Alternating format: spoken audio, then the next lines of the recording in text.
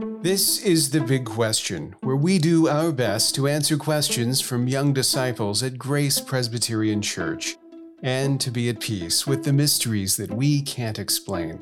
I'm Pastor Mark, your host, and in this episode we have questions from Amara, Sam, Benton, Susanna, and Joanna.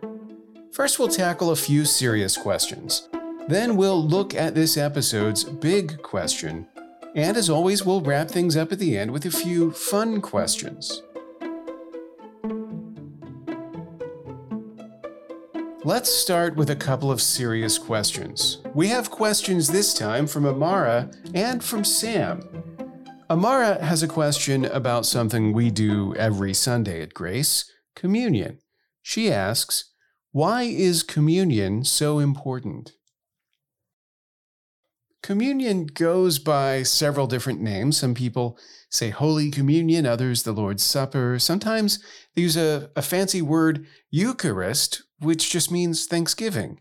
Whatever you call it, the Lord's Supper, or communion, is one of the two sacraments that Jesus instituted.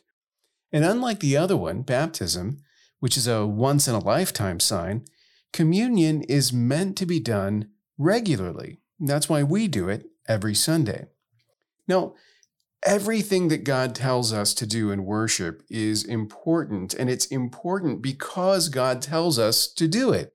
He wouldn't give us these instructions if they weren't important, and there's no element of worship that we should neglect, and we need to be really careful about ranking one over another.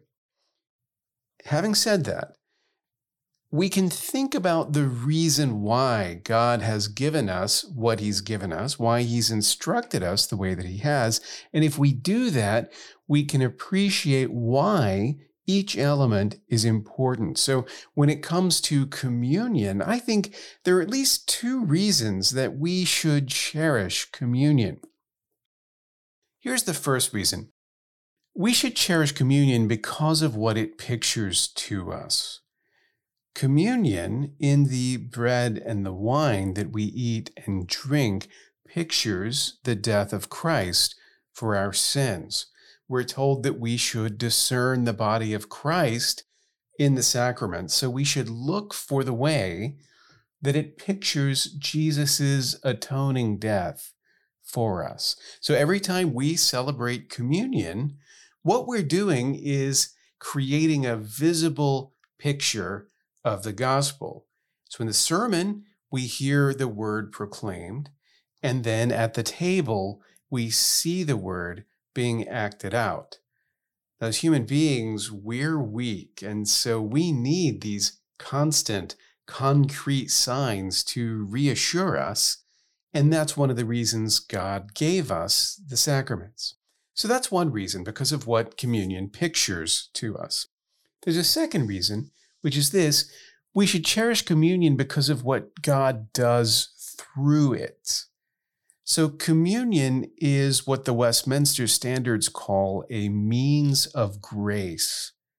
So the Westminster Standards identify the word, sacraments, and prayer as means of grace. Now, what does that mean? It means that the word and sacraments and prayer don't just talk about grace. They are actually ways that the Holy Spirit works in us to give us grace. When we hear the word proclaimed and we listen with faith, when we participate with faith in the sacraments, when we pray with faith, the Spirit works in us to give us the grace that is promised in the gospel. Because of that, these means of grace are especially important, necessary for our growth in Christ. Regular communion is important, just like regular preaching and regular prayer, because it's part of how the Holy Spirit works in us to help us to live like Jesus more and more. Now Sam has a question about the final night vision of Zechariah, the one that has all the chariots in it. Sam wants to know, what color is dappled? Okay, so in the first vision, the one with the horsemen, and the last vision, the one with the chariots, Zechariah mentions various colors of horse. If you go back to episode 5, Sam asked a similar question about the horses in the first vision. Now, if you want to hear my explanation of the colors of the horses, you need to go back and listen to episode 5. Now, in the last vision, a new color is mentioned. So this is in Zechariah chapter 6, verses 2 and 3. The first chariot had red horses, the second black horses, the third white horses, and the fourth chariot dappled horses, all of them strong. So that's Sam's question. What does dappled mean? What color are dappled horses? Now, as I explained in that earlier episode, the horses that a Hebrew speaker would call red are what we would think of and refer to as dark brown. And so dark brown, black, white, colors like that, those are all natural colors for a horse. The reason why the visions mention all the different colors of horses is not because the individual colors have symbolic value, but rather it's to illustrate the variety and the magnitude of this herd of horses. So in the vision, each horse is meant to invoke a troop of horses, and each chariot, a squadron of chariots. So we're thinking of hosts of horses, a variety of horses. So the word dappled means spotted or mixed between dark and light. So when the sun is shining on a tree on a sunny day and you have that mixture of light where the sun is hitting and shade where it's not, we would say that that tree is dappled with light because it has that mixture of darkness and light, because some is bright and some is in shadows. Now, same thing is true when we're talking about the color of a horse. When we call a horse dappled, what we mean is that its color is spotted between lighter and darker places. And those could be smaller spots or they could be larger spots. The most common kind of dappled horse is a gray dappled horse, but this dappling can happen with a variety of different colors of horses.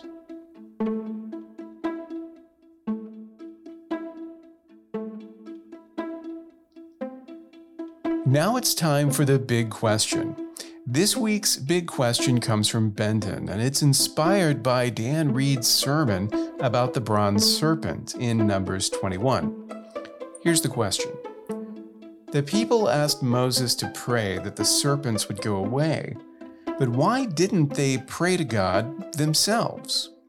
So, as a reminder, when Jesus is talking to Nicodemus in John chapter 3, he compares himself to the bronze serpent that Moses lifted up in the wilderness. He says that when he is lifted up like the serpent was, then everyone who looks to him will have life. And that was the comparison that Dan preached about in his sermon.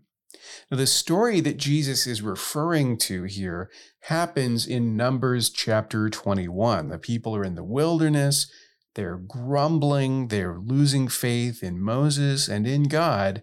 And because they lack faith and they are rebelling against God, God sends as judgment fiery serpents to afflict them.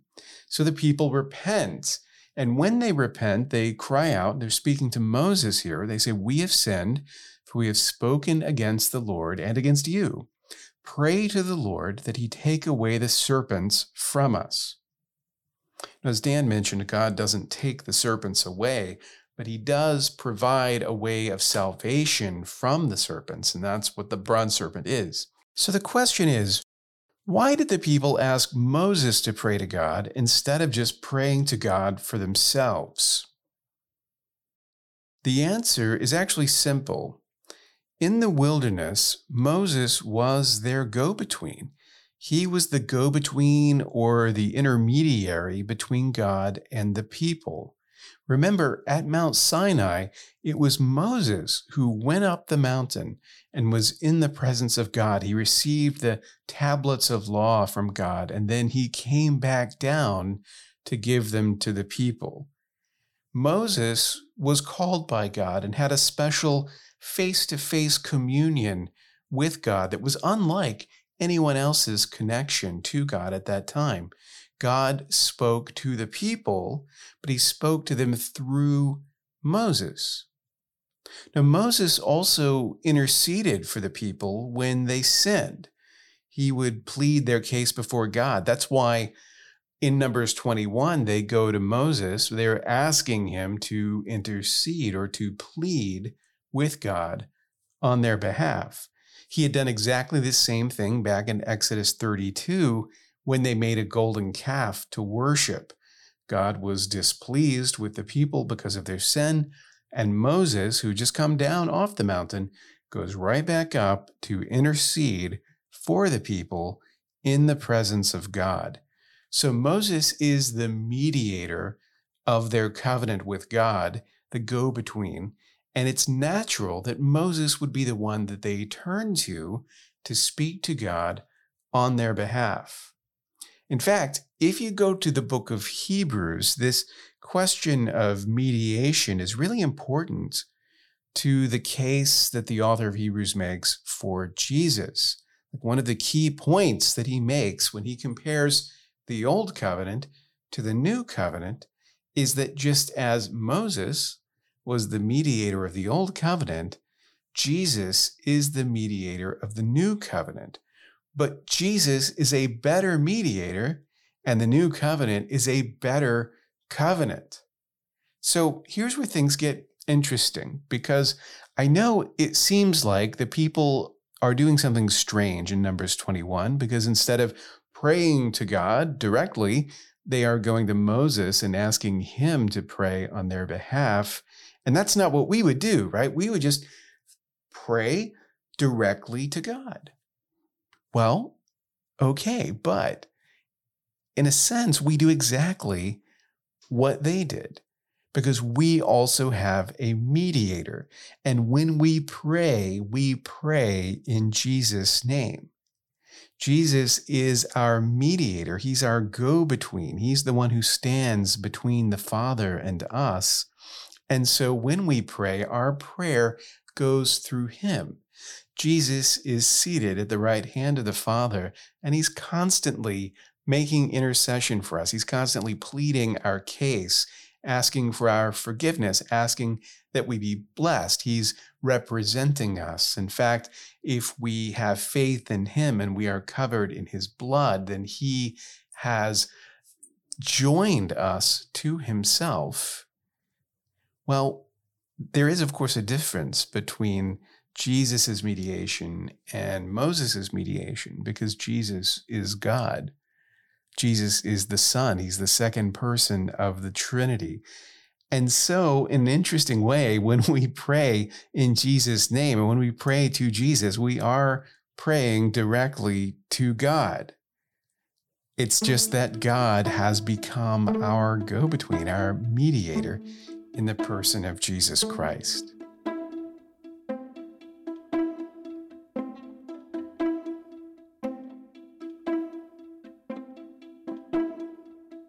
It's time to wrap things up, but before we go, we have a couple of fun questions to answer from Susanna and Joanna.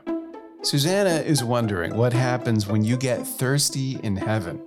She asks, in heaven, do we drink milk? Interesting question, Susanna. If you flip through the Bible and you look for references to milk, you'll find something very interesting. A lot of the references to milk in the Old Testament actually come from a famous description of the Promised Land as a land flowing with milk and honey. And in the Old Testament, especially in the 5 books of Moses, you find this phrase over and over again describing Israel, describing the land of promise. Now, the Promised Land is a prototype of the new creation, the world that will be restored when Jesus returns. So it would actually make sense that after Jesus returns and makes all things new, we would still be drinking milk and eating honey. On the other hand, there's another interesting way the Bible talks about milk. In the New Testament, when milk is referenced, usually it's referenced as food for babies or food for people who are immature. And the apostles are constantly encouraging us not to be that way. We should grow up and we should be mature and we should not drink milk, but we should eat meat like grown-ups, metaphorically speaking. So in that sense, we're meant to sort of progress past the immaturity that milk drinking is associated with. I know that's all complicated and it doesn't exactly answer the question because, of course, it's hard to know exactly what things will be like in heaven or in new creation. But I'm going to say that if we do drink milk in heaven, I bet it's chocolate milk because that is the best kind of milk. Our last question for this episode comes from Joanna, who wants to know, do you like cats or dogs better? Well, Joanna, cats and dogs are both great, but I definitely have a preference. All the way back in episode 3, I mentioned that my 2 favorite animals were both cats, my cats Hugo and Clive. Now, Hugo and Clive, sadly, are not around anymore, but thanks to them, I like cats better than dogs, and even better than I like monkeys and unicorns, and I like those a lot. To be honest, I'm actually afraid of dogs. And dogs are funny because they can sense your fear. Whenever I'm around dogs always single me out and they want to jump all over me and lick me. And there seems to be nothing I can do to get them not to be interested in smothering me with their attention. And I am not a fan of being smothered with attention. And so as a result, not only do I prefer cats, but I really like to keep my distance from dogs. But if you like dogs, that's great, because as I say, they're both wonderful animals, but it seems to be the case that people like either cats or dogs, and my preference is definitely for cats.